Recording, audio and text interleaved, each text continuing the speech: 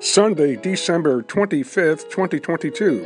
Merry Christmas and welcome to Daily Word with John, 60 seconds of inspiration. Jesus, Isaiah chapter 9, verse 6. For unto us a child is born, unto us a son is given, and the government shall be upon his shoulder, and his name shall be called Wonderful, Counselor, the Mighty God, the Everlasting Father, the Prince of Peace. Jesus was born for our redemption.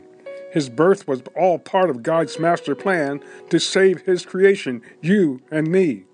All we have to do is repent of our sins and believe by faith that Jesus is Lord and Savior. Hallelujah. Father God, thank you for your anointing, your presence, your healing, your grace, and your salvation that came through Jesus Christ, our Lord and Savior. We ask you to look upon those that are sick, heal them. Look upon those that are despondent, lift them up according to your word. In Jesus' name we pray. Amen.